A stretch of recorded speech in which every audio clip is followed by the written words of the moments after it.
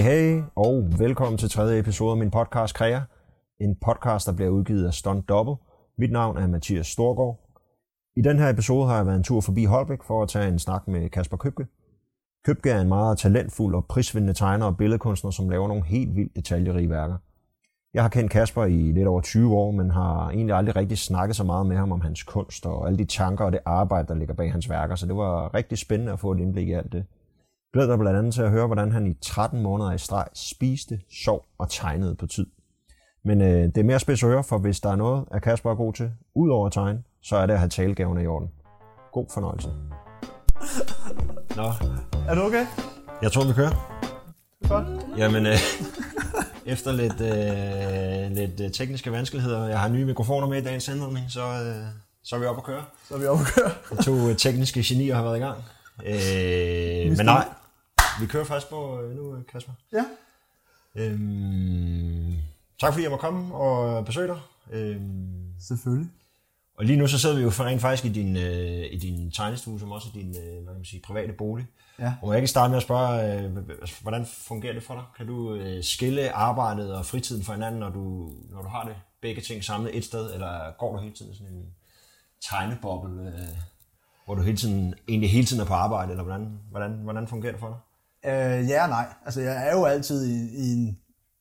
altid på arbejde og oppe i mit hoved. For eksempel i går var vi på Frederiksborg Slot for julehygge med min kæreste Sofie og med min mor. Men alligevel stopper jeg op på et tidspunkt, og lige skal tage et billede, hvor Sofie så spørger, hvorfor tager du det billede? Nå, men jeg fik bare lige en idé. Men jeg ved godt, det er ikke det, du tænker på, men det er bare for, ligesom, altså derfor ja og nej, fordi jeg er jo sådan set altid på arbejde.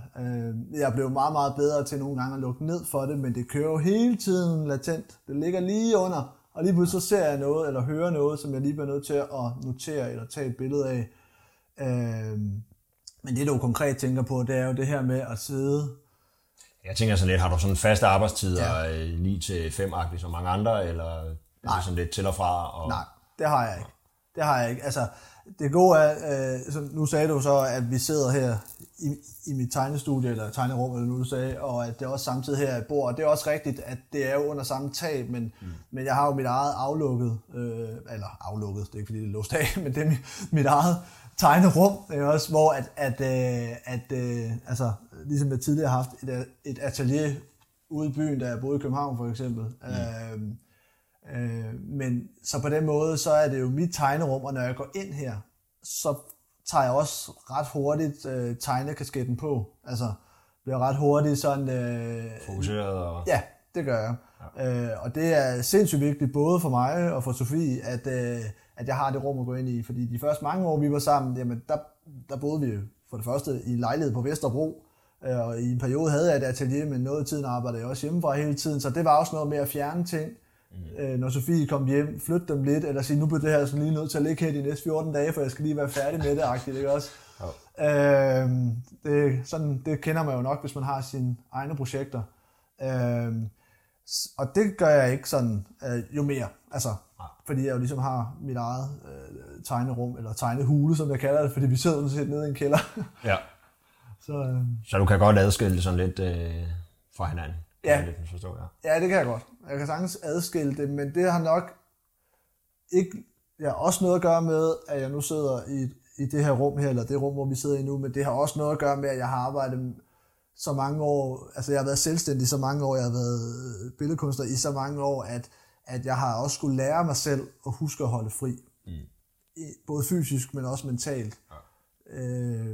Så jeg tror ikke, altså så det har været en lang proces, fordi problemet jo, eller udfordringen, hvis man skal bruge det udtryk, når man jo er selvstændig, det er jo, at man jo, hvis ikke du arbejder, så tjener du ikke penge. Det kan du godt, hvis du har noget passiv indkomst ved noget webshop eller et eller andet, men i bund og grund, hvis ikke du laver noget, så tjener du ikke noget. Ja?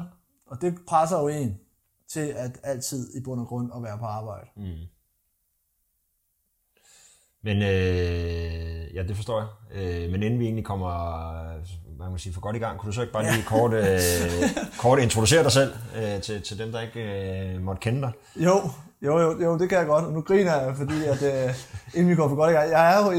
Jeg snakker jo meget, og derfor så kan jeg også godt hurtigt komme til at komme for meget i gang, eller for godt i gang. Ja, super fint. Ja. Jamen, jeg hedder Kasper Købke, og jeg er, hvis jeg skal sætte en betegnelse på, så er jeg vel billedkunstner, og som udgangspunkt, det er det primære i den virksomhed, jeg har, eller den forretning, jeg har, det arbejde, jeg laver. Og jeg tegner, alle mine værker er tegnet med blyant, oftest gråtonet, eller også nogle gange i farver, men som regel i gråtonet. Med årene er jeg begyndt at putte flere og flere farver ind i, og så er de alle sammen meget detaljerede, altså, og ofte også sådan, så de ligner sort-hvid billeder. Ja. Og og jeg går meget op i detaljerne, nogle gange også lidt for meget, og det er sådan en balance og en hemsko. Det er både en balance, jeg skal finde, og det er også nogle gange en hemsko, men det er samtidig også jo det, der hele tiden gør, at mine værker ender der, hvor de ender, at de er så detaljerede. Og det er både rent visuelt og på et tankemæssigt plan. Altså, ikke sådan, behøver ikke at være flyvske tanker, men bare, at jeg ligger. Altså, jeg har sådan et kig på mine tegninger, så kan du se, hvordan min hjerne fungerer, på godt og ondt. Ja. Og så alle de detaljer, der er inde i, det er med en lille parentes rundt om desværre. Desværre også den måde, at mit hoved er på. Så derfor så fylder processen rigtig meget. Jeg overvejer altid rigtig mange ting, rigtig lang tid og rigtig meget, og nogle gange så vil det være federe bare at kunne være, i stedet for altid at tænke på at være. Hvis jeg kan sige sådan. Altså, men det er også det, altså man er jo, når vi nu snakker om kunst, man er den kunst, man laver, i min optik. Altså, så teknik er en ting, men hvordan du anvender teknikken, har noget med din personlighed at gøre. Så alle kan lære at tegne, som jeg tegner, og så ved jeg godt, at jeg i alle årene har mødt folk, der siger, det kan ikke lade sig gøre. Men det er fordi, de ser på, hvad det er, jeg ender med at have tegnet. Men rent teknisk kan alle tegne det. At jeg så har et behov for at køre det ud i ekstremer, kan man jo godt kalde det, sådan rent, at det skal være så detaljeret. Ja. Det har noget med min personlighed at gøre. Ja.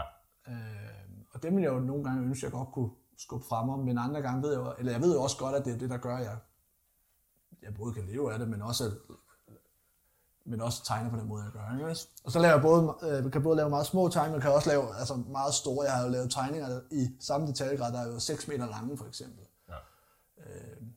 Eller større, men ja. Ja. Du spurgte mig bare lige om at præsentere mig. Ja.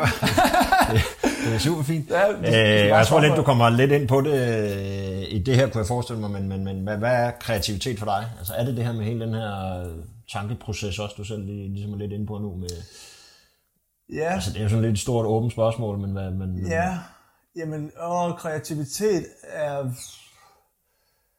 Ja, det er der flere ting. Altså, men kreativitet er vel i hvert fald idéløsning. Altså, at du har en idé om et eller andet, og hvordan løser du det? Der skal du bruge din kreativitet, andres kreativitet, for at udføre den idé. Det er en meget fin måde at sige det på, synes jeg. Tak. Så det er vel egentlig det, som helt for mig konkret er, hvad er kreativitet?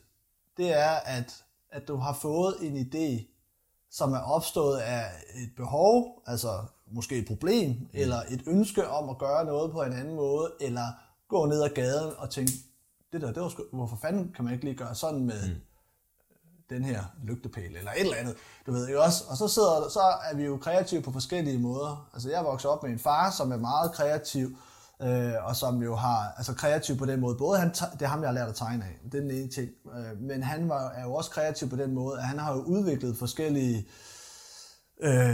produkter. Nogle er aldrig kommet videre ind til idéstadiet, og andre er, udviklet, og du ved, er i gang med at få patent på, og sådan, og nogle af os nok også, det ved jeg ikke helt. Altså, så det er jo den måde, han er kreativ på.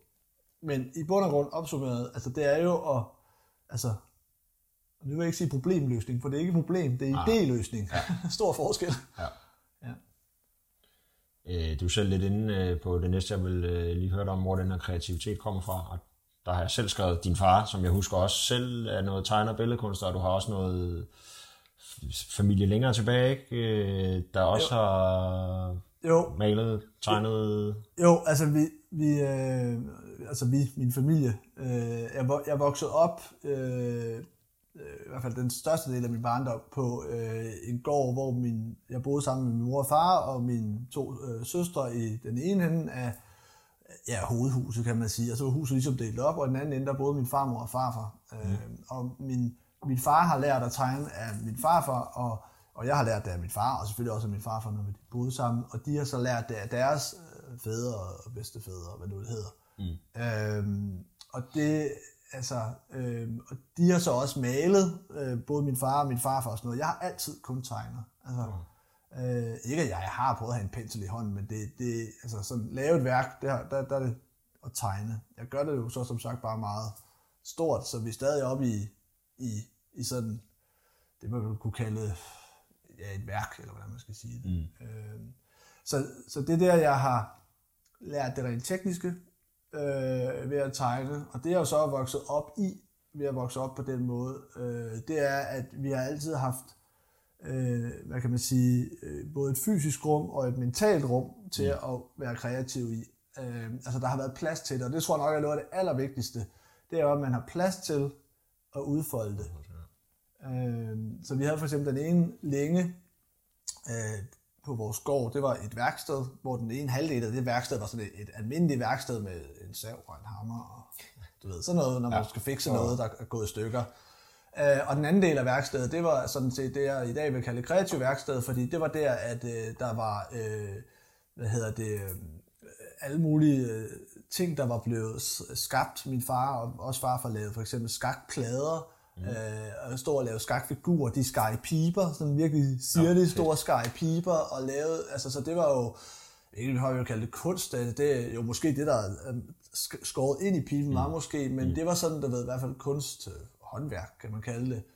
Og det jeg voksede op i, jeg voksede op med deres tegninger og billeder på vægge inde i vores hjem og sådan noget, og det var jo nu selvfølgelig farvet af, jeg synes de var gode, men jeg ved godt, der er også mange i dag, som jo maler og tegner derhjemme, men jeg synes faktisk, altså de har i hvert fald inspireret mig til at gøre det, jeg gør i dag.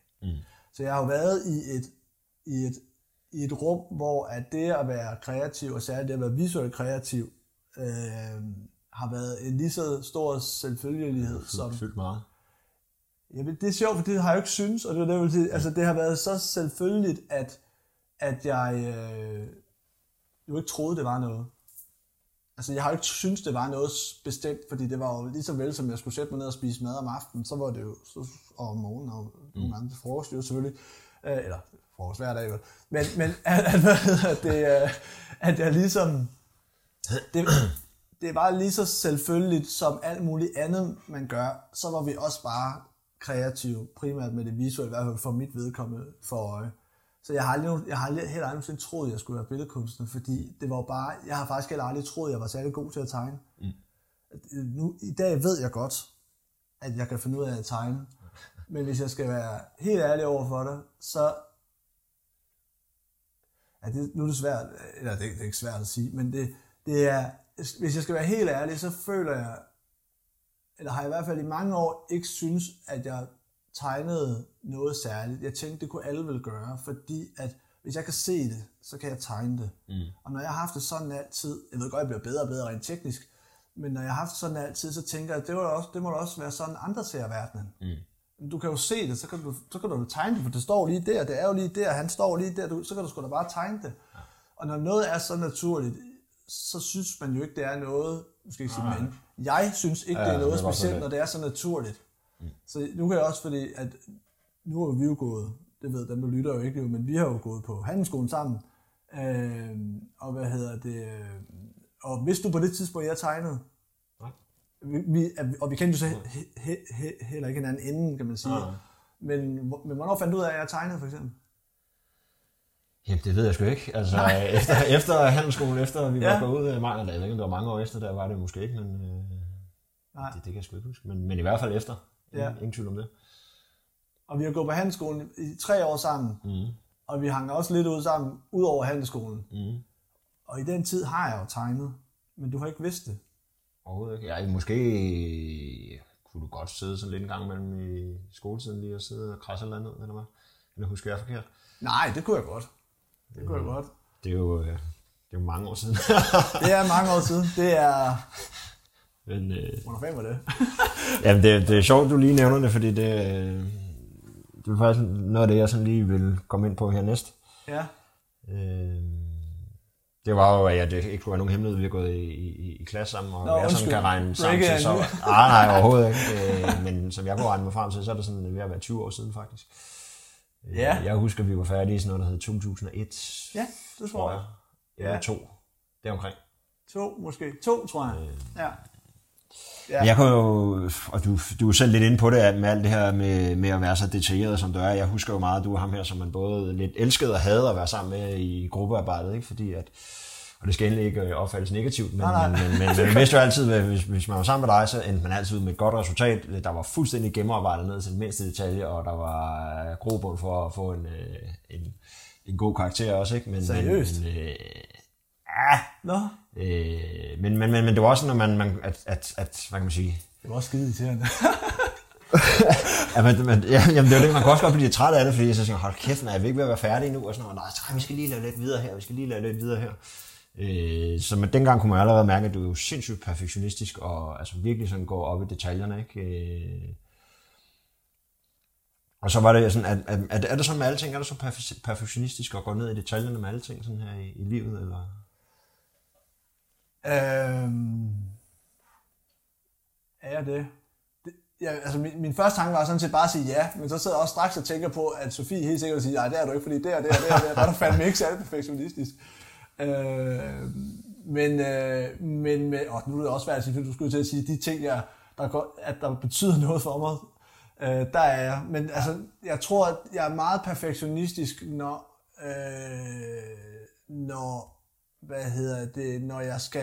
når jeg skal have et færdigt produkt, som andre skal se.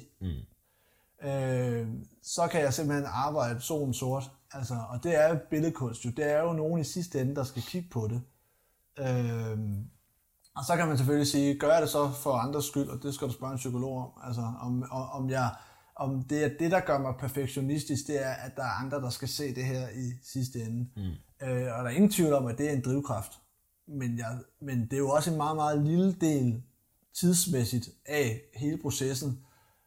Så hvis det bare var det, så tror jeg ikke, at jeg vil gøre det, fordi jeg kan jo også godt lide processen. Jeg elsker jo, altså for mig er sammenhængen imellem, altså i mine værker for eksempel, når jeg jo tegner, vi snakker også lige om, inden vi gik i gang, at jeg har tegnet det her,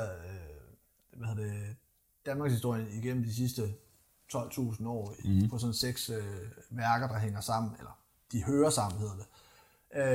Og hele den research-fase, altså det elsker jeg jo. Jeg har jo kravlet rundt i jættestuer på alle 4, og jo, altså, men det er jo sådan noget, jeg gør, så bruger jeg jo lang tid på, inden jeg overhovedet sætter den første streg, og tage masser af billeder, skrive masser af noter, have dem op på min væg, og står og styre det og sådan noget. Så på den måde, ja, så er jeg jo meget perfektionistisk, og det handler jo ikke om outputtet, det handler om, at jeg får sådan en glædesfølelse indeni, at når ting passer.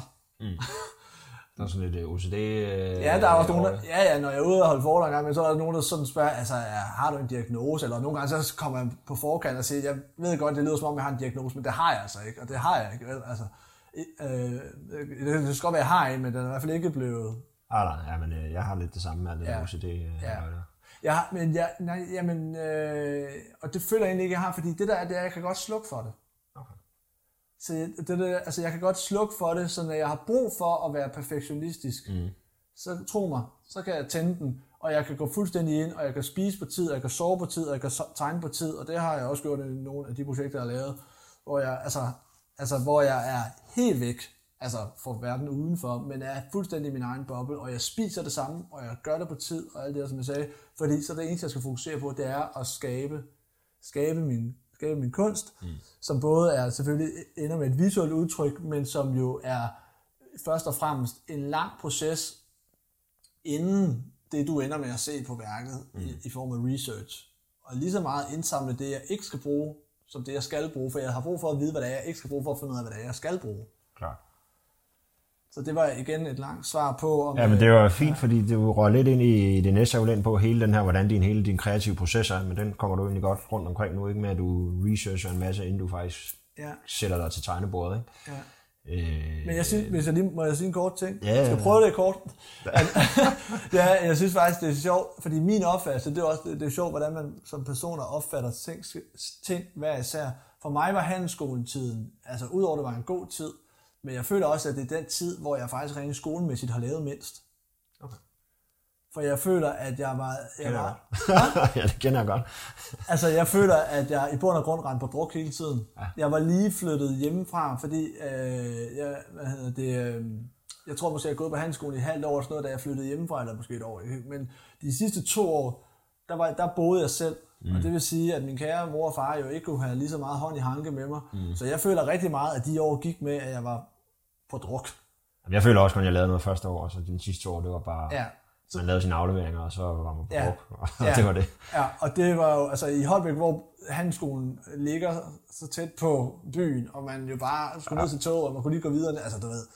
Og det bare, så derfor er det sjovt for mig at høre, at din opfattelse af, når vi havde gruppearbejde og så videre, at det var sådan, fordi det er slet ikke sådan, jeg skal ikke sige, at jeg ikke kan huske det, men jeg troede ikke, det var så...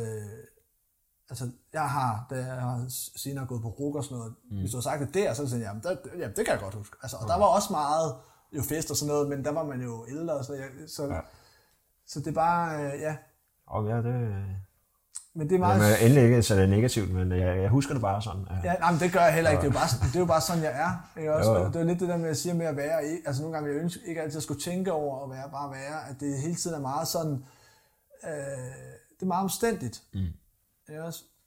Og det er nogle gange skide irriterende, at ting skal være omstændige, selvom det ikke behøver at være det. Hvad så, når du, hvad kan man sige, er så perfektionist i dit arbejde? Er du så altid tilfreds med dine værker og din kunst, eller... Nej. Der har altid været et eller andet, du føler, du kunne... Altid. Aldrig færdig? Og... Nej, det er jeg ikke. Altså, nu... men jeg blev bedre, og måske også god. Jeg blev god til at acceptere, at værkerne er lavet i den tid, de er lavet i. Altså, at dengang, der var jeg på det sted. Ja. Så for eksempel, så har jeg også et værk op. Så kan man jo også se, at man udvikler sig og rykker sig. Ja. Så altså, min far har også sagt, du må aldrig nogensinde sælge eller give alt væk, eller smide alt ud, du har tegnet. Du har altid brug for at gemme noget, og kigge på noget, du har lavet før, for at vide, hvor du var, så du ved, hvor du er, så du ved, hvor du kan komme hen. Det er meget godt råd. Så derfor så er oppe i vores spisestue, der står også et værk, jeg har lavet tilbage i 2006, så det er faktisk et år før, jeg blev selvstændig. Og der, og det er egentlig ikke et værk, som jeg sådan... Det er faktisk fordi Sofie har sagt, at det synes hun, det skal stå der. Og jeg har nu lært at kigge på det, så at sige, og acceptere, at det ser sådan ud. Men jeg tegner jo slet ikke sådan længere. Men det er en proces. Men jeg tror heller ikke, at jeg skal blive tilfreds med mine værker. For der er altid noget, jeg kan gøre videre, tegne videre, gøre bedre, lige ændre lidt. Så du accepterer også, at der er en fejlhister her? Og... Jamen, det er jo så det, om der er en fejl. Det er jo bare mere, og det er ikke fordi, det er mere, jeg tænker, at kunne jeg have tegnet det anderledes? Kunne jeg fortalt den her historie anderledes? For det er faktisk det, jeg gerne vil i min værker, det er, at jeg vil gerne fortælle en historie. Så derfor, det er derfor, jeg bruger meget tid på storyboards og så videre, fordi at ligesom hvis jeg var forfatter, så ville jeg sætte mig ned og skrive alt det, jeg nu havde i hovedet. Det er jeg ikke. Jeg er billedkunstner, så nu tegner jeg alt det, jeg har i hovedet. Så for mig er det egentlig det er fortællinger, jeg laver. Det er visuelle fortællinger, som der kommer frem forhåbentlig igennem mine tegninger. Så selvom de bare ligner nogle af dem et snapshot i sort-hvid et eller andet sted fra, så er der ingen af mine tegninger, som er jo, jeg har en enkelt, som er, to har jeg, som er decideret snapshots, men det er fordi, det var en del af den proces, jeg sendte. Det skal være et snapshot, at jeg tegner det, jeg lige har taget. Ellers så er mine billeder eller mine tegninger jo kombineret af 30, 50, 100, 200 forskellige billeder måske. En lille ting, der lige tænkte, jeg skal lige det der med, for at lave den fortælling, jeg gerne vil i det værk. Fedt. Ja, det siger du jo. Jamen, det er det. Det er jo processen er jo imponerende og fascinerende. Altså, både det hvad kan man sige, det færdige produkt, når det er færdigt, men også hele den der proces, du igennem, synes jeg, det er jo... Det leder lidt hen til det næste her, med, altså, hvor lang tid tager det typisk at lave sådan et værk? Et værk. Det ved jeg godt, der er forskel på, hvor stort det er, og du har også lavet, som du også selv var inde på tidligere, lavet nogle større vægtegninger, ikke? Ja. Jeg husker, du lavede noget i en tøjbutik en gang, ikke? For da New Yorker Skyline, det var en af dine første ting, eller sådan noget? Ja, det var faktisk den første, var det ikke? Jo, det var den første bestilling, jeg fik. Ja, det er rigtigt. Ja, den var... Så jeg ved godt, der er selvfølgelig forskel på, hvor store, men...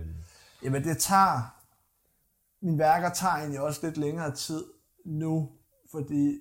det ved jeg ikke, om de gør. Men hvad kan man sige? Fordelingen af min arbejdsproces, der bruger jeg mere tid nu på research, end jeg tidligere har brugt på den, hvor jeg så nu er blevet faktisk lidt hurtigere til at tegne tingene, end jeg måske var før. Og det er ikke fordi, at jeg sløser. Det gør jeg ikke. Jeg er bare sådan rent håndelagsmæssigt er blevet altså sådan teknisk bedre til at tegne. Både bedre og hurtigere, og finder hurtigere veje. Altså finder hurtigere den rigtige løsning, så at sige. Ja. Hvad var det, du spurgte om? Det var ikke det, du spurgte om. Jo, jeg spurgte bare, hvor lang tid det typisk tog. Ja, men jeg plejer sådan at sige, at jeg kan lave 4 værker på et år. Og der snakker jeg, altså jeg ved godt, at jeg sidder og laver sådan nogle morgentegninger, som jeg kalder det, sådan nogle kom-i-gang-tegninger, og sidder lidt hysteria, men sådan et decideret værk, der kan jeg lave 4 om året, og det er jo ikke i... Og det er med research og med tegneproces og det med det hele. Men så har jeg også makset mig selv ud, hvis man siger det sådan, og det er, altså, det er også fordi, den der proces, altså, noget af det er ret sjovt, og noget af det er forfærdeligt. Altså, fordi at være i, når man skal finde på et værk, fordi når du må alt, og når du tillader mig lige at sige, altså, når man må alt på værket, og når man kan alt på værket, ikke at jeg mener, at jeg kan tegne alt, men jeg kan jo gøre det, jeg nu tænker, det jeg kan finde på af idéer, det kan jeg jo gøre. Hvorhen skal jeg så starte? Så hele den der fravælgningsproces, det kan man ikke sige, men du ved, hvad jeg mener. Hele processen med at få fravalgt, hvad skal jeg ikke gøre, er simpelthen en rutsjebanetur, hvor at man jo bliver i tvivl, og jeg bliver også i tvivl om, kan jeg overhovedet finde ud af at lave det her? Kan jeg overhovedet tegne værket sidst? Det gør jeg stadigvæk, og nu har jeg gjort det siden 2007, er det jo det, jeg har lavet. Yes. Så kan jeg stadigvæk, altså jeg kan stadigvæk blive i tvivl om, kan jeg tegne det? Ja, det er det samme. Det kender jeg sagtens med de ting, man har lavet. Og det er sådan en... Det går op og ned i hele processen, ikke? Og så er det fedt, og så er det lort, og så er man selv lort, og så er det ret fedt igen, og så er det faktisk rigtig fedt. Men jeg tror desværre også, at det er en nødvendighed, fordi hvis jeg vidste hele vejen igennem, at jeg kunne, så ville jeg ikke nå derud, hvor at jeg vil yde det ekstra. Så bliver man måske sådan lidt mere laissez-faire omkring det. Og så... Ja, så for mig har jeg erkendt, at en del af processen for at nå hen til et værk, jeg er tilfreds med, det er, at jeg skal være usikker på, om jeg kan nå hen til det værk og blive tilfreds med det. Og det betyder ikke, at det er lettere at være i den del af fasen, hvor at jeg har det af helvede til, i bund og grund. Men du er bevidst om det, at det er en del af processen, og du ved, at du skal nok komme videre fra det og ende op med... Ja. Men det fylder stadig lige så meget, og jeg går ind og kigger på mine andre værker og tænker, om du har også gjort det før, men det er fuldstændig ligegyldigt lige når jeg er i den del af fasen. Altså, så det er en rutsjebanetur, og det er jo også bare noget, jeg må acceptere, at, altså, og det kan Sofie også mærke på mig, de dage, hvor at det er såkaldte lortedage. Men det er jo ikke lortedage, det er bare proces. Men det føles som lortedage. Men er det så ikke svært, nu ved jeg det fra Mads, der snakkede med sidst, at han sagde jo, at han havde også haft hans studie derhjemme. Og han sagde, at han havde nemmere ved at, når han havde de der dage, han havde jo også det samme, han havde lettere ved at parkere det, da han fik hans værksted væk fra hjemmet. Ikke? Så lagde han det der, og så kunne han til hjem, og så gik det ikke, men da han havde hans værksted derhjemme, så sad mere i kroppen, den der, og så kunne han lige gå ind og lidt om på det. Jamen der er man jo forskellig. Nej, sådan har det ikke. min følelse i kroppen er den samme, om mit værksted det er nede i kælderen, eller om det var, dengang boede vi på Vesterbro, og jeg havde et atelier på Christianshavn. Det er sgu den samme følelse. Altså, så for mig, altså, jeg tror også, det nogle gange, når jeg har lavet de her meget intensive og meget langvarige tegneprocesser, hvor jeg jo, som jeg nævnte før, har tegnet på tid og sovet på tid og spist på tid i mange, mange måneder, så kan jeg jo, når jeg er færdig og træder i bund og grund vitterligt ud i verdenen igen, så går der ikke særlig lang tid, så er jeg tilbage, også mentalt. Altså, så jeg og Sofie, der var i gang, en journalist, der spurgte hende, hvordan hun kunne finde ud af at være i, altså hvorfor gad hun at være med sådan en som mig, når jeg nu arbejder, som jeg gjorde også, fordi jeg nogle gange lukker mig fuldstændig inde. Og hvad hedder det, og spurgte også, ja, det var egentlig det samme spørgsmål, kan sige, hun spurgte, jeg kan ikke huske, hvad spørgsmålet konkret var, eller hvordan det blev stillet, men essensen var, hvordan i bund og grund kan du holde ud at være i en, som arbejder på den måde. Og som hun så sagde, at det jeg var rigtig god til, det var at være lige præcis der, hvor jeg er. Forstået sådan, at når jeg tegner, jamen, så tegner jeg, og så er jeg helt inde i det. Men når jeg ikke tegner, så er jeg heller ikke længere i min tegning. Så er jeg hos Sofie. Så det er jo sådan lidt mere, man kan sige, lever en ud for at bruge godt gammeldags udtryk. Ja, det kan man sige. Og det er så det er mit held, at min hjerne fungerer sådan, så jeg er rigtig god til at sige, okay, luk den der dør. Nu er jeg færdig med den del, og først i morgen, så åbner jeg den igen. Det betyder ikke, at jeg ikke kan snakke med Sofie om det, men det er jo ligesom, man snakker om alt muligt andet, når man kommer hjem fra arbejde. Men og det er også det, der gør, at altså, det er meget vigtigt for mig, det er det jo. Jeg har altid sagt, at jeg ønsker ikke at være en fattig kunstner, og jeg ønsker ikke at være en skør kunstner. Og det er jo fordi, at kunstneren, der sidder nede i sin kælder, som vi jo gør lige nu, men som bliver siddende dernede og aldrig kommer op, det er jo der, hvor der er jo en grund til, at man snakker om skøre kunstner. Det er jo fordi, så bliver de lidt introverte. Måske er de det i forvejen, men de giver brændstof til til det at være introvert ved at bare sidde nede i deres egen hule hele tiden. Ja. Og det var det, jeg ikke ønskede. Og det er også derfor, jeg gør jo også andre ting med min tegning, som du ved, end bare det at lave mine værker. Og det er en virkelig vigtig del af min, både for min forretning selvfølgelig, men det startede egentlig med, at det var vigtigt for mig personligt. Fordi jeg er et meget ekstrovert menneske. Jeg har alle de andre jobs, jeg har haft, og jeg har spillet masser af håndbold, og siddet masser af udvalg og bestyrelse og sådan noget. Altid lavet ting, der var meget sociale. Arbejdede DR på et tidspunkt, en stor arbejdsplads med mange mennesker hele tiden. Så jeg fandt bare ud af, at lige pludselig at gå fra det, og så at lave noget, som jo både er meget ensomt, når man sidder og arbejder på et værk, men jo også samtidig meget introvert at sidde og arbejde på et værk. At det elsker jeg, men jeg skal ikke gøre det non-stop, fordi så bliver jeg en skør kunstner. Ja, for jeg har brug for brændstof udefra. Ja. Nu må du bare bryde ind. Jamen jeg vil egentlig, du var selv lidt inde på det med du godt kan have sådan nogle ekstreme, hvad kan man sige arbejdsforhold, men en måde at arbejde på. Og jeg husker, du for nogle år tilbage lavede tegninger til sådan H.C. Andersen bog, Eventyr, hvor jeg ved, at det netop var sådan nogle, altså der var run på, og der kørte du virkelig det der, du var inde på før, ikke, med at sove og spise og tegne fuldstændig. Kunne du prøve at beskrive det lidt mere, hvordan var det forløb? Jeg husker det, set udefra i hvert fald, at det var sådan forholdsvis intenst. Ja, det var det også. Jamen det var, jeg tegnede hen over 13 måneder, hvor jeg så havde researchet nogle måneder forud. Og når jeg laver min research, så er den aldrig 100% færdig, når jeg går i gang med at tegne, fordi det er en del af processen, at der sker jo noget, mens jeg tegner og finder ud af, at det skal jeg gøre, det skal jeg ikke gøre. Men da jeg gik i gang, så tegnede jeg, det var så, vi er tilbage i 2014, så alligevel nogle år siden med det, men fra september 2014 til oktober 2015, i de 13 måneder, der spiste jeg på tid, og sov på tid, og tegnede på tid. Non-stop. Så jeg holdt ikke juleaften, jeg holdt ikke nytårsaften, jeg holdt ikke Sofies fødselsdag, jeg holdt ikke min egen fødselsdag. Jeg holdt ingenting. Jeg var ikke til mine forældre sådan noget. Jeg var ikke til noget. Der var var der nogle af vennerne, jeg så en enkelt gang, eller sådan noget, og en af dem kom lige forbi med noget kaffe en gang med det, så jeg så ingen. Det er altså vildt. Og det var jo altså den letteste måde sådan, at sige, jeg arbejdede, og det var det med, alt var sat i system. Så en normal dag at sidde og tegne var sådan, at jeg jo stod op i stedet mellem klokken 9 og 10, og så gik jeg ud i bad, og så lavede jeg, morgenmad, når jeg havde været i bad. Og det var den samme morgenmad hver dag. 2 håndfuld havregryn, 1 håndfuld rosiner, 2 gange 8 mandler, hakke ned på brættet, skærebrættet, vandet kogte til kaffen imens. Og når det var gjort, så gik jeg ind og satte mig på spisebordet og satte mit ur for 10 minutter. Og når de 10 minutter var gået, så var jeg færdig med at spise, gik i gang med at tegne indtil kl. 12.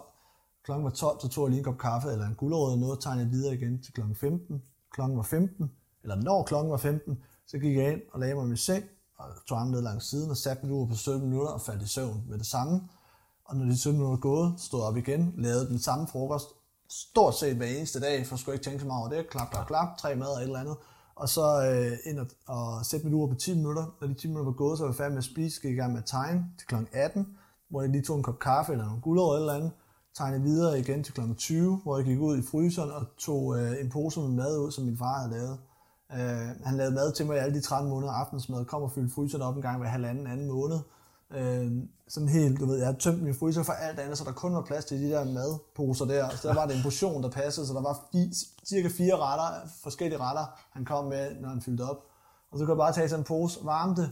Når det var varmet, satte jeg mit ur på 10 minutter, og når 10 minutter var gået, var jeg færdig med at spise, gik i gang med at tegne til kl. 22, hvor jeg gik ind i min seng, lagde mig på ryggen, satte uret på 17 minutter, tog en powernap der, når de 17 minutter var gået, så gik jeg i gang med så gik jeg lige ud og tog en kop kaffe, og så tegnede jeg videre igen til kl. 4-5 næste morgen, og så gik jeg i seng og satte mit uret på 5 timer, og så derfor vågnede jeg så næste dag kl. 9-10, og så gjorde jeg det igen. Og det er cirka 13 måneder, cirka 400 dage. Det er satme vildt. Så det var... Og den holdt du bare hver dag? Ja. Med, altså, 7 dage om ugen? Ja. Det er 7 dage om ugen. Ja. Det var fordi, jeg tænkte bare, det var hver dag. Det var, men, og når jeg lige træder på det, så fordi selvfølgelig var der lidt afvigelser, men det var i bund og grund sådan, at hver dag kørte. Og grunden til, når der så kunne være nogle afvigelser, var jo, altså både hvis der Sofie lige kom forbi, eller et eller andet, men fordi Sofie og jeg var også sammen på det tidspunkt. Men det kunne også være, afhængig af, hvor jeg var henne i tegneprocessen, at fordi det der tegner jo ikke bare altid at sætte sig ned ved tegnebordet, det er jo også nogle gange at stå og finde ud af, hvad det er, jeg skal tegne. Så det er også derfor, når nogen så spørger, hvor meget tegner du hver dag, så har jeg sagt sådan, jamen i stedet mellem 15 og 18 timer, fordi at det var sådan lidt, nogle gange stod jeg op ved tegnetbordet, så at sige, eller storyboardet, ikke tegnebordet, storyboardet. Og den arbejdsmetode bruger jeg jo sådan set stadigvæk. Det jeg blev meget bedre til, det er jo sådan set måske at informere min omgangskreds om, at når jeg går ind i sådan en fase, og så gør jeg dem ikke så langvarigt længere. Altså 13 måneder var også ekstremt lang tid. Ja. Men jeg vil sige, i hvert fald når jeg er i den proces, så om det er 4 måneder eller 13 måneder, det er fuldstændig ligegyldigt, fordi at tiden forsvinder. Altså, den eneste grund til, at jeg egentlig var lidt klar over, hvor langt jeg var nået, det var fordi, jeg jo havde styr på over på min schedule, altså lavet, hvornår jeg skulle gå videre til næste tegning, hvor mange dage jeg må bruge på den ene tegning, hvor mange dage jeg må bruge på den næste tegning, og så fremdeles afhængig af størrelsen på de forskellige tegninger og så videre. Så det var jo struktureret inden, ikke? Så jeg fulgte bare den plan, og kunne fjerne hver gang jeg tegnede en tegning, så kunne jeg fjerne den lille post-it, der betød, at nu var jeg færdig med den tegning. Så jeg vidste jo, hvor langt jeg var nået. Og det gjorde, at det var til at være i. Ja. Men altså... Det lyder fandme vildt, altså. Det er fandme sejt. Men det blev jo også et ekstremt fedt produkt, kan man sige, i sidste ende. Det var jeg jo selv så heldig at have på. Ej, ja, det er rigtigt. Så det er ret fedt. Det var godt. Det er dejligt, når det trods alt er... Fordi, for lige at lægge tilbage til noget, jeg sagde tidligere, problemet med det var, at jeg skulle lave, eller den proces var, at jeg skulle lave 67 tegninger. Det vil sige, processen var egentlig, at jeg skulle lave 67 værker. Det vil sige, 67 gange i løbet af 13 måneder, der kørte jeg jo simpelthen op og ned i den her rutsjebane, så hvor at normalt at lave 4 værker på et år, så er det okay at være den der 4 gange om året, men 67 gange på 13 måneder, det var et helvede nogle gange, fordi jeg skulle løse det, jeg skulle finde på det, jeg skulle, og det skal man sige, at det ikke er presse dig selv helt vildt meget, også tidsmæssigt, men det har noget at gøre med, at nogle gange er tiden, altså deadlines, er sådan set også en meget god måde at træffe nogle beslutninger på. Altså, nu har du 2 timer til at finde ud af, hvad du skal lave her, så må jeg jo finde på det jo. Yes. Fordi hvis jeg havde altid i hele verden, så var jeg aldrig blevet færdig, fordi nej, nu er det. Så kan jeg blive ved med at... Så går du ved med at nørde det, så at sige. Ja. Det er jo lige en anden ting, der lige poppet op nu med de her ekstremer og sådan noget. Du var også over til, hvad fanden er det hedder, over i USA til... Burning Man. Yes. Ja. Det må da også have været rimelig ekstremt. Var det ikke det ude i ørkenen med sandstorm og sidde og tegne blyant? Og... Jo, undskyld. Ja, jeg fik lige sand i munden der. Ja. Jo, det var sindssygt. Det var et filmhold, der skulle over optage, altså vise, hvad Burning Man var, og de er meget... Altså dansk filmhold. Ja, et dansk filmhold. Og så havde de brug for en case for at kunne få lov til at komme ind på Burning Man, fordi at selvom det er sådan et meget frit sted, så er de meget på, hvilke kamerahold, der kommer ind. Og lave lange ansøgninger, sådan rigtig amerikanske, mange steders ansøgninger, som jeg ikke havde noget med at gøre, men som filmholdet tog sig af. Og så lang historie kort, så kendte jeg ham, som så ledte efter en case, og han havde ledt noget tid, og så kom vi til at snakke om noget andet, og så var han bare lige pludselig sådan, det er sgu da dig, jeg skal have med til den der, til Burning Man, og der var sådan lidt til hvad for noget, fordi det her, det var i 2010, så jeg må indrømme, jeg var ikke klar over inden helt, hvad det var. Men ja, der sad jeg jo så derude midt i ørkenen, og der var også nogle gange det der, jeg byggede, ikke fordi det var svært, men vi byggede selv et staffeli, hvor det der billede kunne stå på, og nogle gange så fløj det jo også væk, fordi der kommer de her sandstormer og sådan noget, og jeg havde sand i alle mine ting i flere år efter. Hvor lang tid var det var? Det kører hen over 9 dage, 10 dage, tror jeg, sådan noget. Ja. Hvor vi så boede, jeg var ikke i bad de der 10 dage, fordi det var ikke sådan lige... Ja. Ikke lige til. Nej. Ja, men så der sad det jo midt ude i ørkenen. Og der er vel er det en, man kan se den der dokumentaren? Ja, den blev filmholdet solgt den til Louisiana, hvor at, de havde sådan en udstilling, der hed Living, tilbage i 2011, må det så have været, tror jeg. Hvor de skulle vise alternative boformer, tror jeg nok det hed, eller noget af den stil. Altså alternative måder at bo på, leve på. Og det er Burning Man jo i den grad, selvom det er jo noget meget kortvarigt, det er jo ikke, men man bor der så stadig i 10 dage. Også. Så der havde de sådan en afdeling, som handlede om Burning Man, og der var den dokumentarfilm så en der kørte derinde. Også. Så kørte den i loop deroppe. Så der, og jeg ved ikke om det, jeg tror ikke den ligger online nogen steder.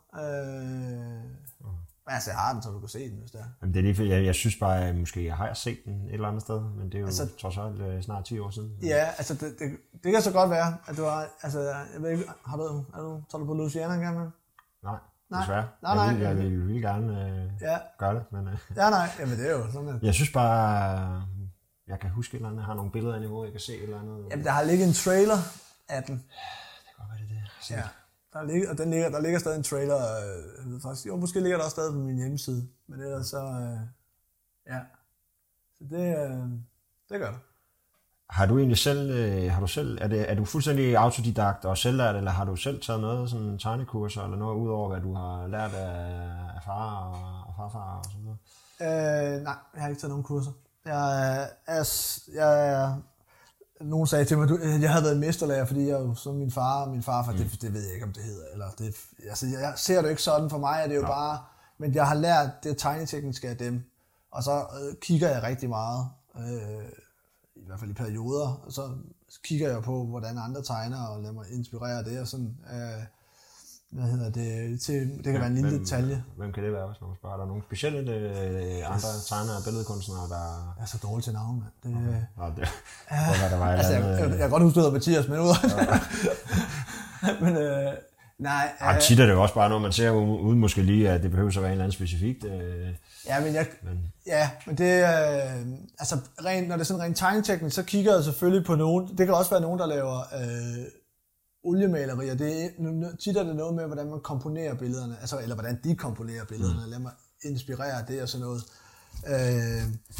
Og tegneteknisk, jeg prøver mig også tit frem.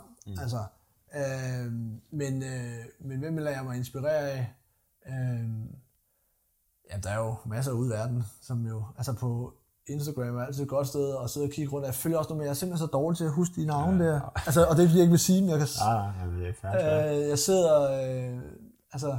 de popper op i... Altså, selvfølgelig følger jeg med, så popper de ikke op i mit feed, men nogle gange kan man også gå ind og sige, når man trykker søg, så kommer der masser op, man ikke følger, men så bare passer i de tags, man har fulgt, eller har tænkt meget på og sådan noget. Men nogle gange kan det jo være... Nogle gange kan det jo godt være en eller anden hotshot, man kan sige, som jo, altså, og andre gange kan det være en eller anden teenage-pige eller dreng, så bare er sindssygt dygtig til at lave portrætter, hvor man sidder og tænker, what the fuck? Altså, og så går jeg ind og nørder deres mere, og sidder og kigger på det, og de gør det måske bare lidt i deres fritid, eller sådan. Men hvis jeg ser bort, eller ser ud over Instagram, så er faktisk nogen, som jo laver noget helt andet end mig. Altså, Hornslet for eksempel, hvis du kender Christian von Hornslet der.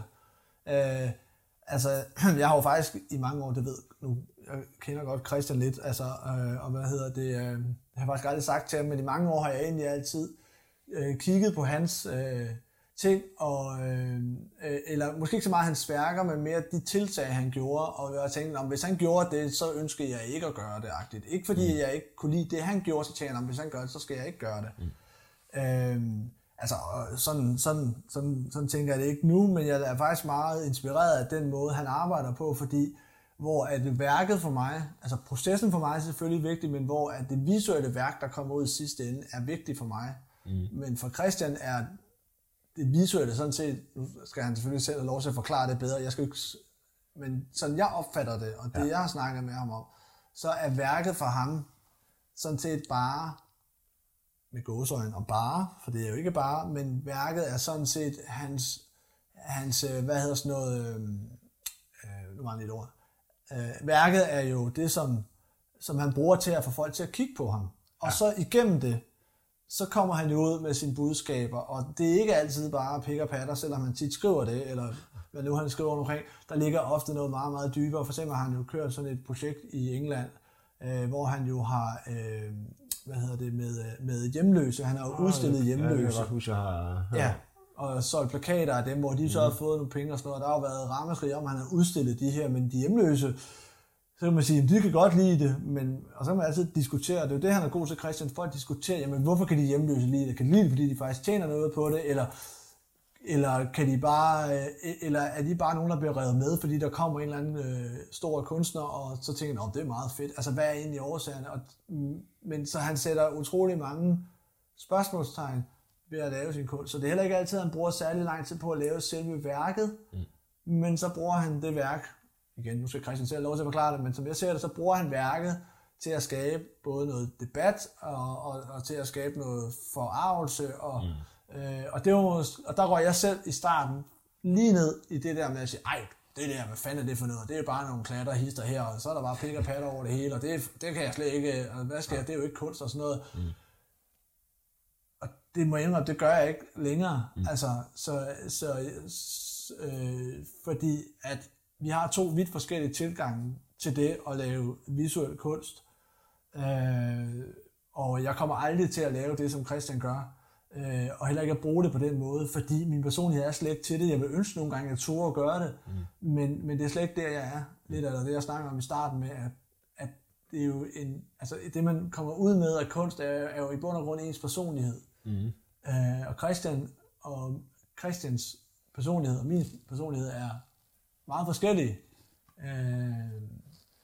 uden at jeg overhovedet skal analysere på, hvordan Christian er, men det er bare sådan, jeg ser det selv. Ja. Også? Men ham kan jeg godt lide at følge. Så er der en anden, der hedder Art Pusher, som jeg ved ikke, om du kender, men slå ham op, hvis det er. Jo. Kender du godt Art Pusher? Jeg tror faktisk, jeg fik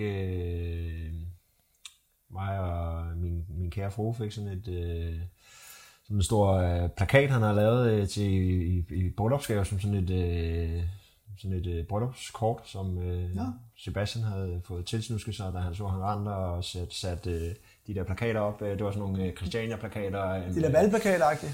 Ja, lige præcis med sådan en dame med nogle ordentlige... yes. Det er Art Pusher. Yes. Ja, det er rigtigt. Han er jo... altså Art Pusher, ham kender jeg, fordi han har været på et af de kurser, jeg har holdt. For snart mange år siden. Så det er den vej rundt, at vi sådan primært kender hinanden.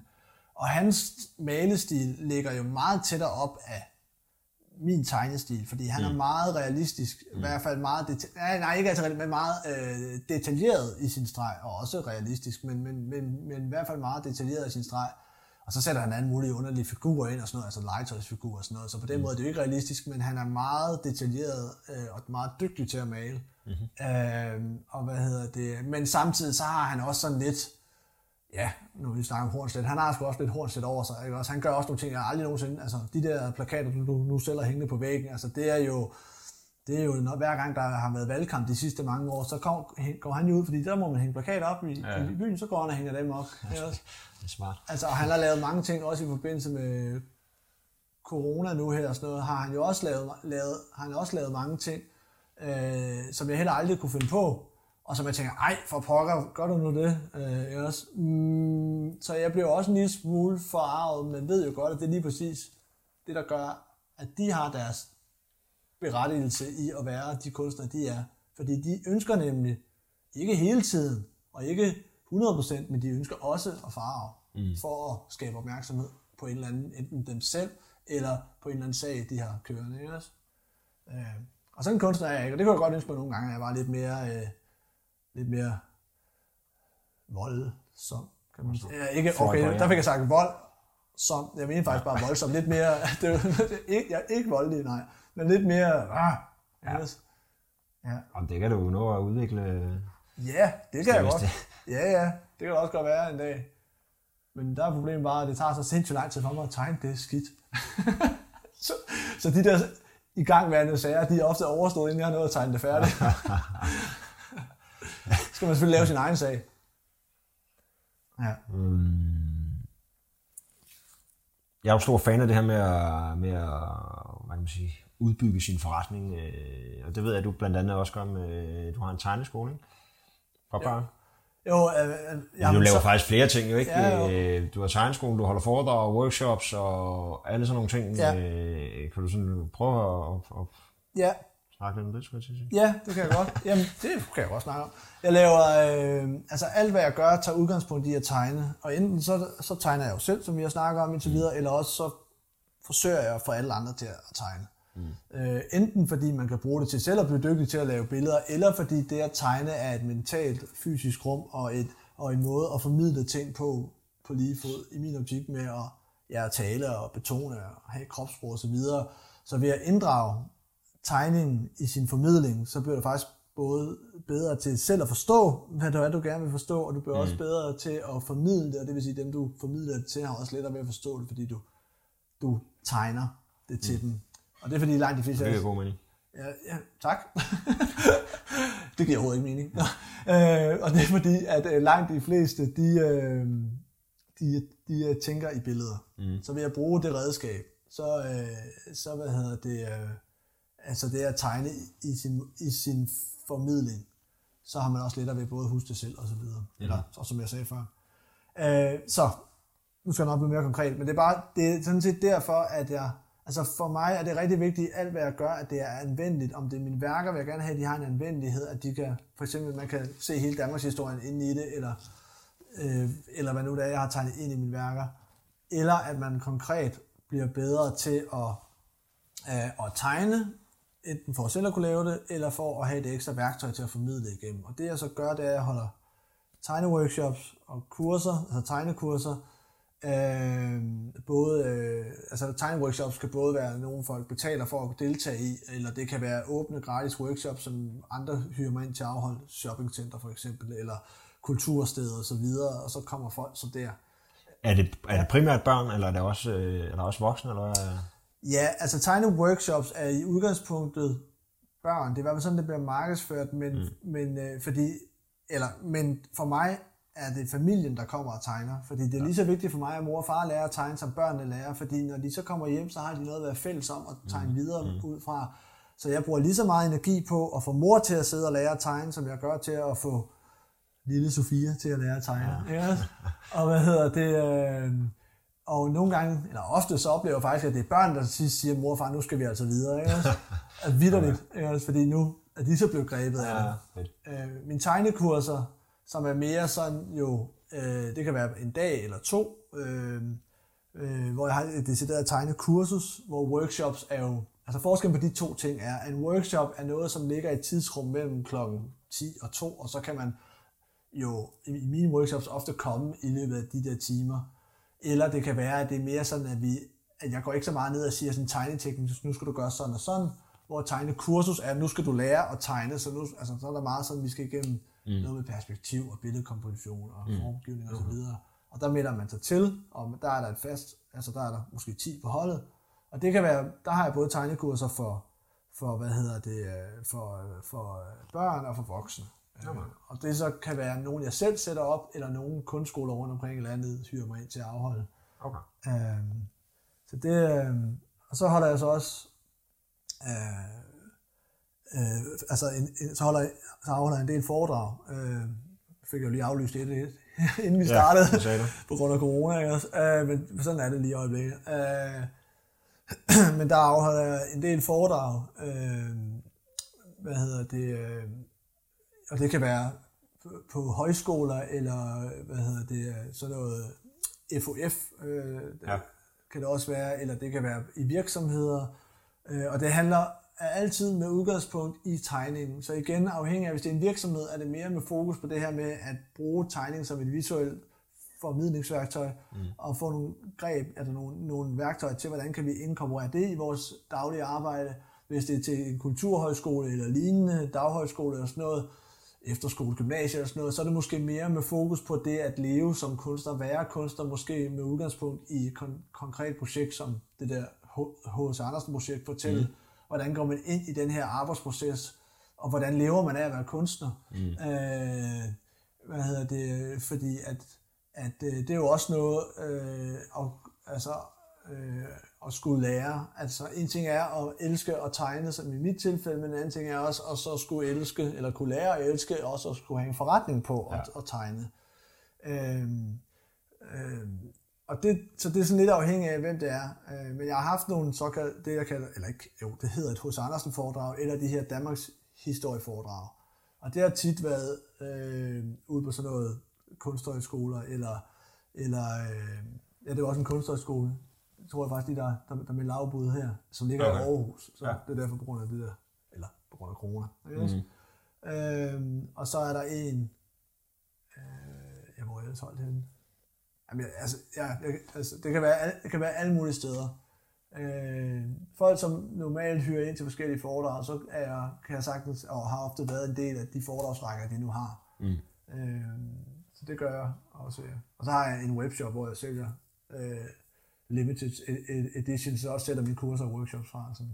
Og det her, du sælger kun alle dine tegninger og så videre på din hjemmeside, eller er det også det, så andre steder?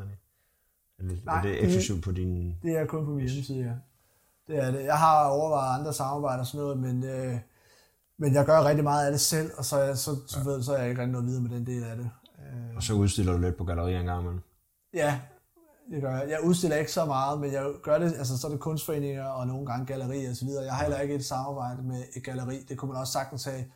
Og det er jo sådan, det har jeg ikke gjort så meget for. Jeg har gjort en lille smule for det, og jeg har aldrig været inde og have sådan et fast samarbejde med et galleri. Jeg ved ikke, det må gallerierne jo selv svare på, hvorfor, men for mig, jeg tror, at min tegneproces er for langsomlig. Altså, jeg laver 4 værker på et år, og jeg ønsker ikke, jeg kunne måske godt lave 1 eller 2 mere, men så skulle jeg også sidde og tegne hele tiden, og det ønsker jeg ikke. Det er en meget vigtig del for mig personligt, og for min forretning, med de 2 ting hænger sammen. Det er jo også at være ude og lave mine tegneworkshops, og mine kurser, og mine foredrag. For ellers så vil jeg ikke være den, jeg ønsker at være. Og det er nok det vigtigste. Noget af det vigtigste. Ja, Og det har jeg sådan været meget, fordi der er ikke, altså det er jo tit, når man så er, jeg siger jo ikke til mig selv dagligt, jeg er kunstner, altså jeg laver bare det, jeg laver, men når vi nu snakker om det, så er det jo det, jeg er. Det er også, og og så sætter man så, når man så sidder og kigger på andre kunstnere og siger, ej, men jeg burde også bare sidde og tegne noget mere, jeg burde bare sidde og lave mine værker, for det kan jeg se, det gør de andre, og så udstiller de der, og de sælger dem der, og sådan. Men det er den der svære, ikke? Man skal sgu helst ikke sammenligne sig med andre, vel? Man skal bare være dig selv. Ja, præcis. Fordi det andet, det er som at pisse i bukserne. Ja. Altså det holder bare ikke. Altså og det er ikke fordi, man skal lade sig inspirere andre.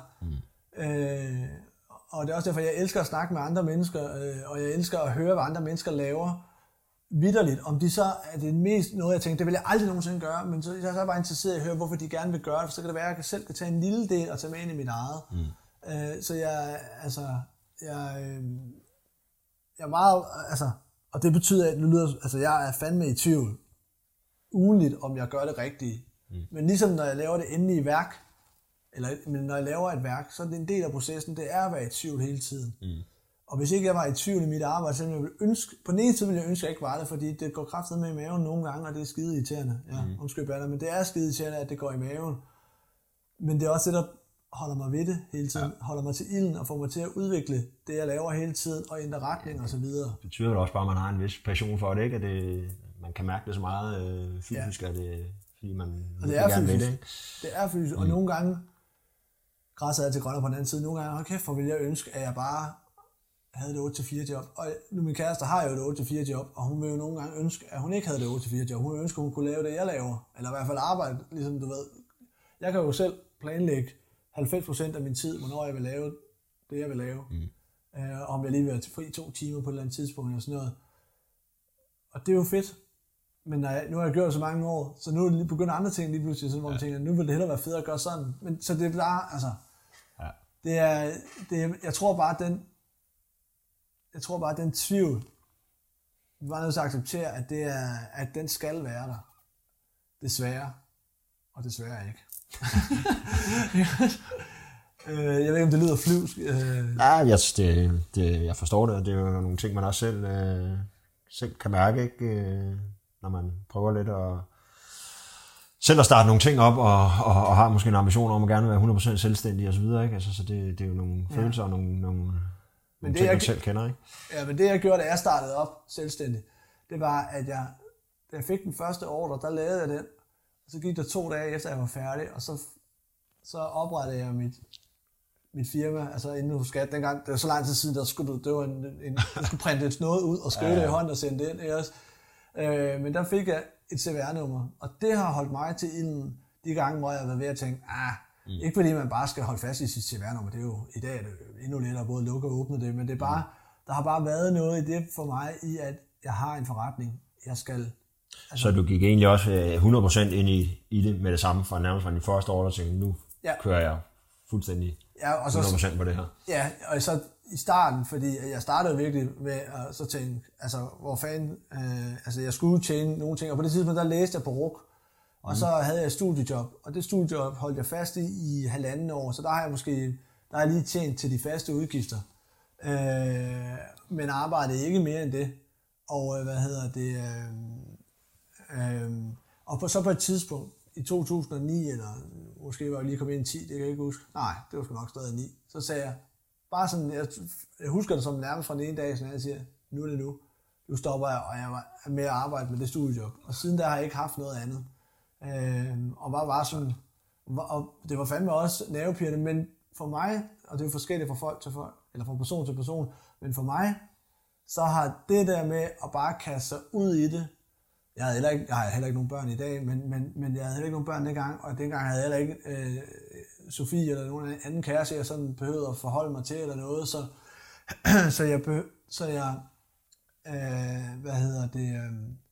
det var også kun mig, jeg satsede, kan man sige.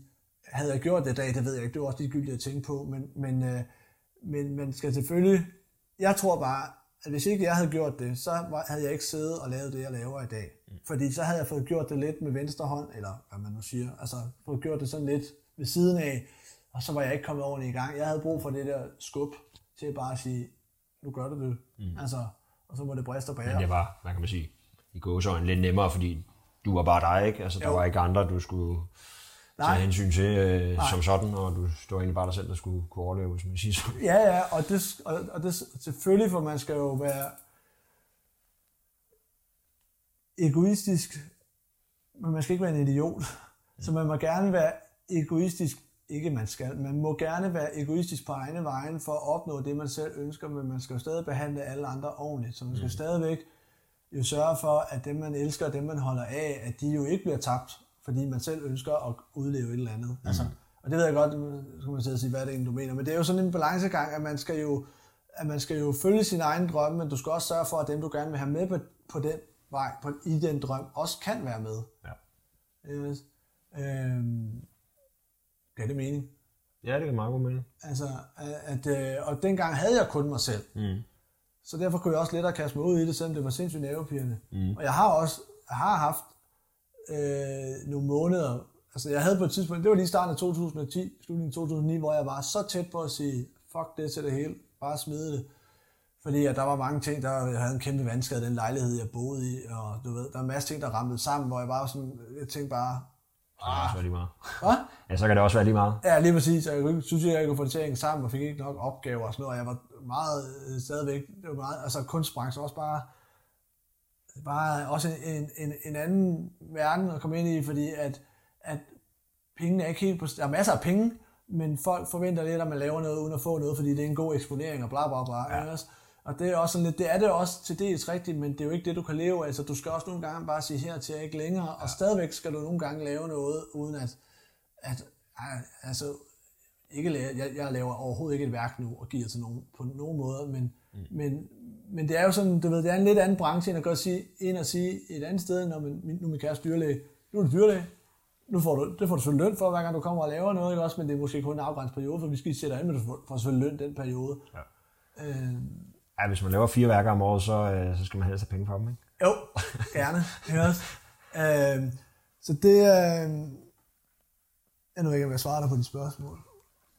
Jeg kan ikke engang huske spørgsmålet, for at være helt ærlig. Men det er også lige meget. Det er lige meget, vi snakker bare. Men det er... ja. Jeg ved sgu ikke, det... altså...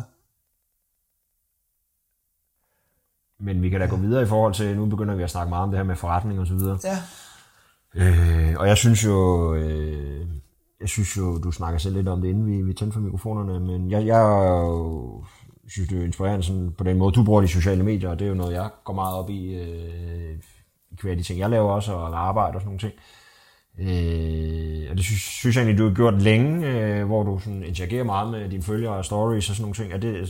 Kan du mærke, at i og med, at du har gjort så meget ud af det, at det har skabt, man kan sige, en større eksponering og større kendskab til dig og din kunst? Er det noget, der sådan har påvirket din business? Er det noget, du mærker? Ja, eller? Ja, og det er jo svært lige at sige sådan, jeg fik det salg på grund af det. Ej, det kan jeg godt nogle gange.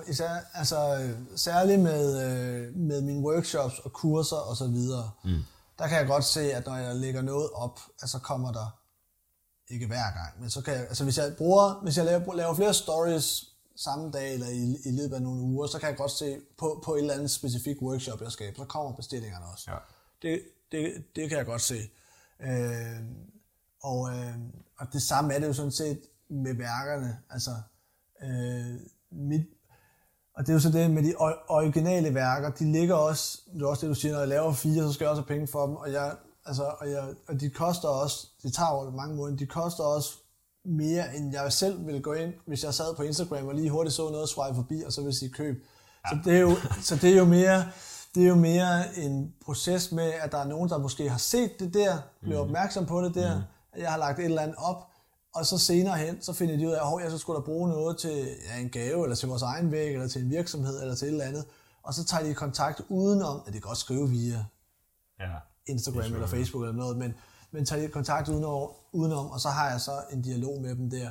Så det er absolut et nødvendigt sted for mig at være, og noget af det, der kan jeg godt sige, det er direkte salg, jeg får. Det kan jeg også se på den måde, min hjemmeside og Facebook og sådan noget, og Instagram er sat op nu. Jeg kan jo tracke det ret langt. Altså man kan jo tracke hele tiden. Altså nogle gange, jeg kan jo se, hvis jeg sender et nyhedsbrev ud, som jeg bruger, så kan jeg jo se, hvis salget kommer direkte derfra. Ja. Altså fordi det fortæller mig, det salg, og det er den, der har købt det. Ja, det er jo bare sat nogle sporinger på den, ikke?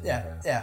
Så det kan jeg jo se, men jeg ved jo ikke, jeg antager stærkt, skal vi sige det sådan, at uden det, at min tilstedeværelse på de sociale medier, og den måde, jeg nu bruger det på, at uden det, så vil jeg ikke have lige så meget gang i forretning, som jeg har nu.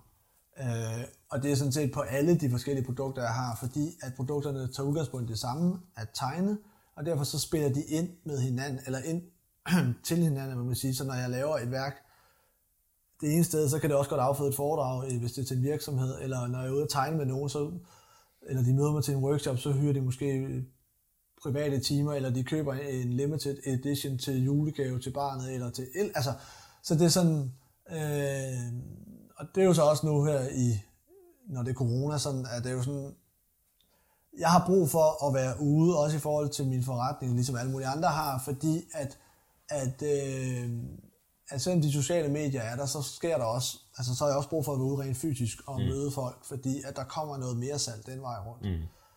Og det er jeg sådan set meget opmærksom, nu nævnte du lidt med forretning. Altså for mig, jeg er jo billedkunstner, og jeg laver min kunst, og jeg er lige så stor, altså jeg er lige så,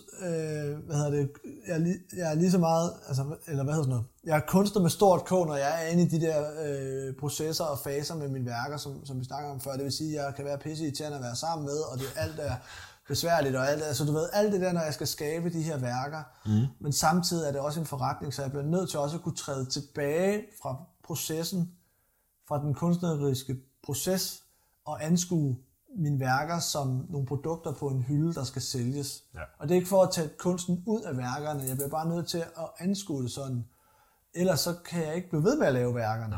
Ja.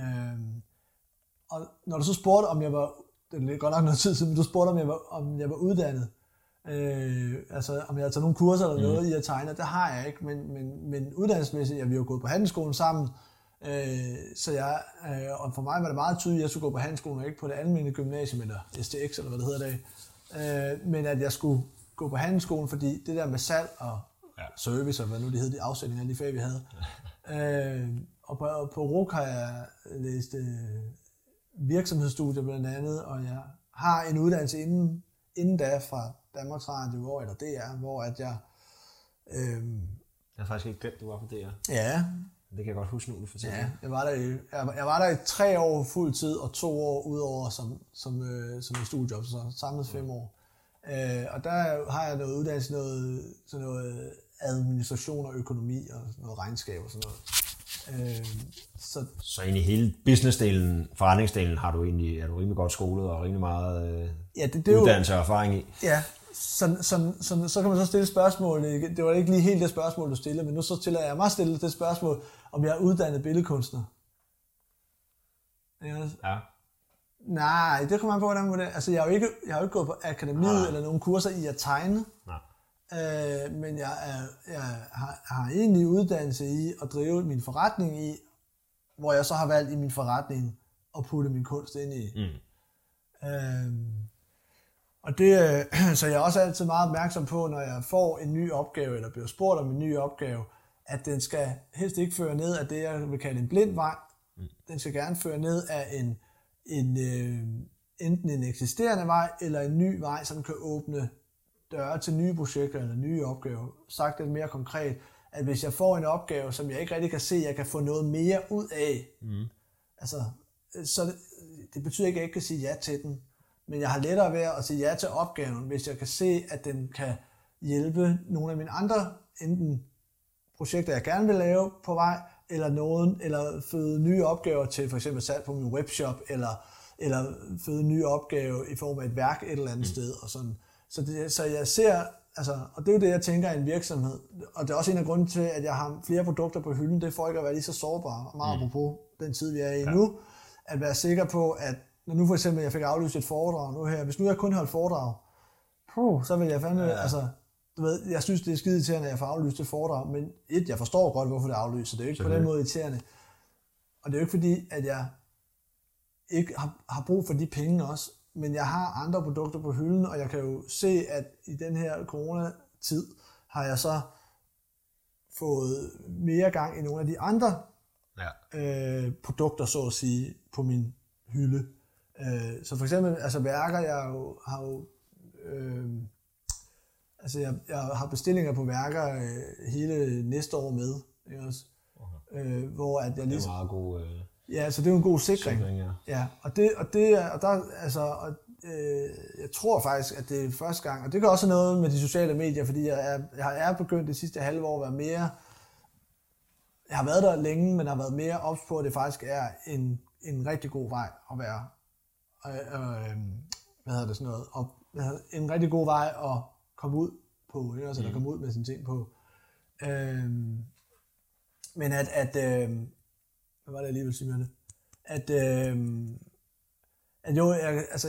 Jeg har ikke, jeg tror det er første gang, jeg ved det er første gang, at jeg har været booket, hvis vi kun snakker originalværker, har været booket så lang tid frem. Altså, jeg har været booket, på det tidspunkt der var det næsten halvanden år frem, at jeg var booket med værker, jeg skulle lave.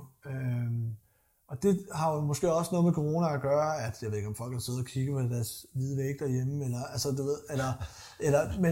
det kan også bare være tilfældigheder. Ja. Jamen, jeg synes jo, at man har hørt det der før med altså noget til hjemmet, ikke? Og der er lige kommet et boom i det, fordi at folk har gået hjemme, og nu skal der ske et eller andet. Ja, men nogle af mine opgaver, ved jeg også, har ikke noget med corona at gøre. Det har noget at gøre med, at hvis jeg skal give til en gave, og det er lige til en eller anden bestemt begivenhed og sådan noget. Så det, men noget af det, altså, ved jeg, kan have været, eller tænker jeg må have været, fordi så har folk haft andre ting at snakke om, så har de ikke valgt at rejse, fordi det kan vi ikke alligevel. Og det er jo det, når jeg så sørger for, og det er måske, hvis jeg skal sige til nogen andre, sådan, sørg nu for, at ens forretning har flere produkter på hylden, fordi at du kan både nå ud til et bredere publikum, du kan også du er også mindre sårbar, hvis nu lige pludselig, at der sker for eksempel noget som corona, det sker jo forhåbentlig, og heldigvis jo ikke så ofte, men der kan jo være andre ting, som gør, at det en af de produkter, du har på hylden, ikke længere er interessant eller muligt. Og derfor, men så stadigvæk sørge for, i min optik, at dine produkter på en eller anden måde taler sammen. Ja, der er sådan en strømlignet det hele, ikke? Der er en hovedtråd igen det hele. Ja. Så det er meget, uanset hvad du har, så i min optik er det meget sårbart, hvis du har sådan et enproduktsvirksomhed. Så for eksempel, har du set Løvens Hule? Ja. Det er jo noget af det, de tit bliver slået, der bliver slået ned på, det er jo, hvis dem, der kommer ind og præsenterer et produkt, at det er det eneste produkt, de har i virksomheden. Ja. Eller hvis ikke det kan udvikle sig til mere. Ja. Altså, hvis ofte nogen, der kommer ind og opfundet en eller anden dip, som er sindssygt smart til at holde tøjet ordentligt i blæsvejr, eller hvad fanden det nu er, ikke også? men det var sådan, jamen, hvad kan du mere end den? Ja, så er det fordi, det er jo en opfinder, der står der. Man kan jo tydeligt se på dem, om det er opfinder, eller om det er altså den måde, de taler om det på, eller om det er forretningsfolk. Men jeg har bare en god idé. Den er også sindssygt god, men måske skal du sælge den til Coop, som så kan tage den med ind i deres sortiment-agtigt. Ja. Og det, sådan noget bliver jeg meget inspireret af. Nu spurgte du lidt før med, hvem jeg følger og sådan noget, men jeg følger faktisk rigtig meget iværksættere. Følger rigtig meget, som laver noget helt andet, fordi langt hen ad vejen er forretning. Og så det handler om... Det er inspirerende at følge sådan nogle, synes jeg også, ikke? Altså, det kan man få mange idéer fra. Ja, også særligt, altså noget, på DR har der længe, det kan godt være, der stadig ligger det, har der ligget det engelske Løvens Hule, som hedder, jeg tror bare, de kalder Løvens Hule, England derpå, men den hedder Dungeons Den. Okay, det tror jeg ikke, jeg har set. Det er sindssygt godt. Det har kørt i 10 sæsoner eller sådan noget. Og det er meget, altså det er jo der, det er taget fra det danske, ikke? Det er det samme koncept, bare ændret en lille smule. Og jeg synes, jeg sluger de der, fordi jeg synes, det er så inspirerende, og jeg er fuldstændig ligeglad, om det er en eller anden dims, jeg aldrig nogensinde selv vil bruge, men deres tilgang til det, hvor er det, de laver fejl, hvor er det, de laver gode ting, hvor er det, altså alt det der, det inspirerer mig, og det giver mig idéer. Og der bruger jeg så sådan en app, der hedder Trello. Kender du den? Ja. Ja, det er sådan et, du kan bruge den til alt muligt, sådan noget board, du kan dele. Ja. Jeg tror, jeg har brugt det sådan noget hjemmeside-ting, hvor man kunne vise noget hjemmeside, der var in the making, og så kunne man gå ind og yes. Ja, så Trello, det bruger jeg til mange ting, men jeg bruger det blandt andet til, jeg har sådan en idéboks, Altså, og jeg har også en idéboks kun til billeder, jeg tager for at sådan inspirere eller sådan noget. Eller hvis jeg, når jeg ikke kan huske navnene på folk, som jeg før, at når jeg scroller ned over Instagram eller Facebook, så tager jeg lige et screenshot, hvis der er et eller andet, tænker, det der, det var meget sejt, så smider jeg det derind. Ja. Altså, jeg kan ikke huske navnene på dem. Men jeg kan huske, hvad de har lavet, når jeg ser det. Ja. Sejt. Jamen, Købke, vi skal egentlig til at runde lidt af, tænker jeg. Men egentlig lige her til sidst, også lige for at runde hele den her forretning, så hele det her af, vi lige har været inde på, og du snakker med, at det helst skulle føre til en ny vej, og hvis du tog ud. Altså, hvad er ambitionen, hvad er drømmen egentlig med hele forretningen her? Altså, hvor ser du dig om 10 år for at bruge et rigtig corny interviewer spørgsmål? Hvor ser man om 10 år? Ja. Er der fyldt noget mere på for at bygge forretningen op? Ja, det er der. Men, det er der er selvfølgelig et hemmeligt projekt. Der er fyldt noget mere på. I støbeskeen. Ja, og det er jo nok det, der er mest til. Det er den der tid, man ikke rigtig har nok af. Fordi jeg har noget mere, jeg skal smide ind i, sagt lidt virksomhed, sagt det lidt kedeligt, i produktporteføljen, som jeg gerne vil, som jeg skal have udvidet med. Og man kan sige, overordnet sagt, så det jeg godt kunne tænke mig, det er, at meget af min, hvis du lige, jeg skal nok også blive sådan lidt mere over i det kunstneriske, og tænke, hvad jeg godt kunne tænke mig, det er, men hvis du lige snakker om virksomhedsdelen, meget af min indtægt er det, jeg vil kalde aktiv indtægt, altså jeg skal gøre noget hver gang for at skabe en indtægt. Ikke det hele, men meget af den er. Og der jeg kunne godt tænke mig at komme mere over til at have noget mere passiv indkomst, som jo er, altså den indkomst, hvor jeg jo ikke behøver at sidde og undervise en eller sidde, altså, og jeg har også... Noget robot, hvor det bare ligger og cykler lidt af sig selv. Ja, det ligger og kører sig selv, og der kommer noget, fordi jeg har sat noget andet i gang, og så videre. Altså, og det har jeg også nu. Altså, og så kan man selvfølgelig vurdere, at webshop-salg, er det en passiv indkomst eller ej? Altså, jeg skal gøre noget aktivt, både for folk til at købe det, men omvendt, så kan jeg jo også godt, når jeg er til familiefødselsdag, det er man ikke så meget i øjeblikket, men som eksempel, kan jeg jo godt se, der tikker ordre ind. Det er også, altså, eller ikke, det er jo fordi, de sidder og tjekker ind hele tiden, men der kan jeg jo godt, altså, der modtager jeg jo også ordre, når jeg sidder et eller andet sted. Det kan jeg jo se på min app på telefonen. Så får jeg jo sådan en gammel kasseapparat, sådan, ting, det er også, så kan der komme en ordre ind i webshoppen. Og den kommer jo, når den nu kommer. Så det er jo selvfølgelig en passiv indkomst, men jeg har jo gjort noget for at få den. Men noget af den del af det, kan jeg godt tænke mig at have mere. Så for at blive helt konkret, jeg kunne godt tænke mig, at min webshop kom mere op og køre, end det er nu. Altså ikke sådan rent funktionaliteterne i det, de fungerer som de skal, men jeg selv får afsat mere tid, eller får nogen til at afsætte mere tid til at få den mere kørt i stilling, så der kommer mere ind den vej. For at få outsourcet nogle flere ting der. Og hvis du så skal snakke sådan af værker og sådan noget, jamen altså, jeg har jo mange værker selv i den idéboks ind på Trello for eksempel, som jeg godt kunne tænke mig at lave. Og det er jo mange, altså langt de fleste af mine værker er jo bestillingsværker, men ikke bestillingsværker som i værende, at nu skal du tegne det her, men at vi kunne godt tænke os... Der er noget kunstnerisk frihed. Ja, det sørger jeg altid for at få med ind, for ellers så ser jeg nej. Og hvad hedder det... Nu lyder det også bare som om, jeg kan jo ikke bare sige ja eller nej til alt, men hvis jeg kan sige nej, så siger jeg nej, fordi at når det handler om værkerne, så vil jeg, så tror jeg også på, at når de kommer og spørger mig, så er det fordi, de har set noget af det, jeg lavede før, og så fortæller jeg dem om min arbejdsproces, og siger, hvordan jeg er nået hen til det her resultat, de nu har set, og så må de jo stole på, at det er den samme proces, som jeg har brug for at gå igennem, for at få lavet det her værk til dem. Og det vil sige, at jeg kan godt få nogle ting ind, de gerne vil have med, men det er mig, der skaber værket. Og mange af dem, de ser ikke værket, før det er færdigt. De ser det ikke engang løbende, altså. Og de ved ikke, altså de er sådan, vi vil godt tænke os noget, for noget af det her med, og noget af det her med, og noget af det med. Så det er fint nok, og noget kan jeg så mærke, at det her, det skal vi have med, fordi jeg selv kan mærke det, men også fordi jeg kan mærke på dem, det er vigtigt. Men de andre ting får de måske ikke med. Men så er det jo min pligt at sørge for, at de stadigvæk får et værk, som de bliver glade for. Og gerne mere glade for, end de egentlig har troet. Så på den måde, kunden er jo så for mig med til at sætte rammen for, hvad værket skal, i hvert fald hvilken retning værket skal gå, men det er mig, der skaber det endelige værk. Så det er aldrig sådan, her har du et fototegn det. Altså, det vil jeg aldrig sige ja til. Fordi så bliver det ikke for mig kunst længere, fordi kunsten opstår i skabelsesprocessen, Men så bliver det i stedet for bare en reproduktion af noget, som man egentlig bare kunne tage ind i Photoshop og lave lidt med et eller andet filter på, så har du haft det samme udtryk. Ja. Yes. Det er... Ja, hvorfor kom vi nu der? Du spurgte, hvad der var for noget. Ja. Jeg spurgte, hvad drømmen, ambitionen var for... Ja. Men det synes jeg jo egentlig, du har... Ja, du spurgte, hvor jeg var henne, hvor jeg så mig hen om 10 år. Ja, det var det, ja. Ja, og det synes jeg, altså der er lige præcis der er jeg måske ikke særlig forretningsagtig, for jeg ved godt, at folk skal have 5-årsplaner og også gerne 10-årsplaner. Men det er så fordi, så tænker jeg meget konkret, og jeg ved egentlig også godt, at de 10-årsplaner ofte ikke er særlig konkrete.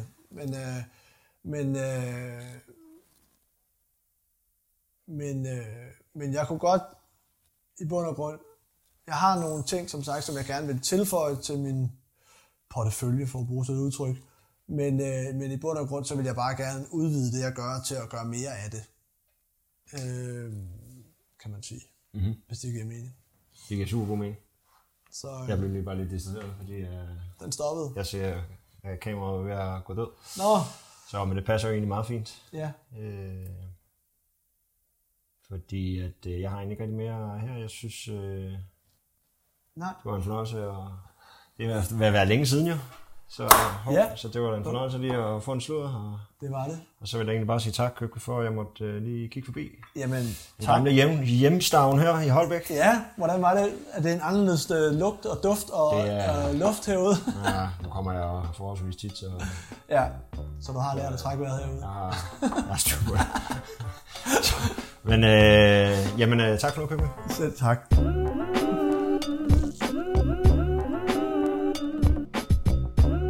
Det var min snak med Købke. Jeg håber, at du fik det hele med, for som sagt, så er han svær at stoppe igen, når han først er kommet i gang. Og det er sagt med den største kærlighed overhovedet. Jeg synes, det var et spændende indblik at få i Kaspers processer, og jeg synes, det var meget inspirerende at høre en kunstner, der også har så meget fokus og styr på hele hans forretning. Husk at hoppe ind og følg Købke på hans sociale medier, og som altid, skriv endelig til mig, hvis der er nogle kreative skikkelser derude, du synes, jeg skal tage en snak med. Tak fordi du lyttede med. Hej hej!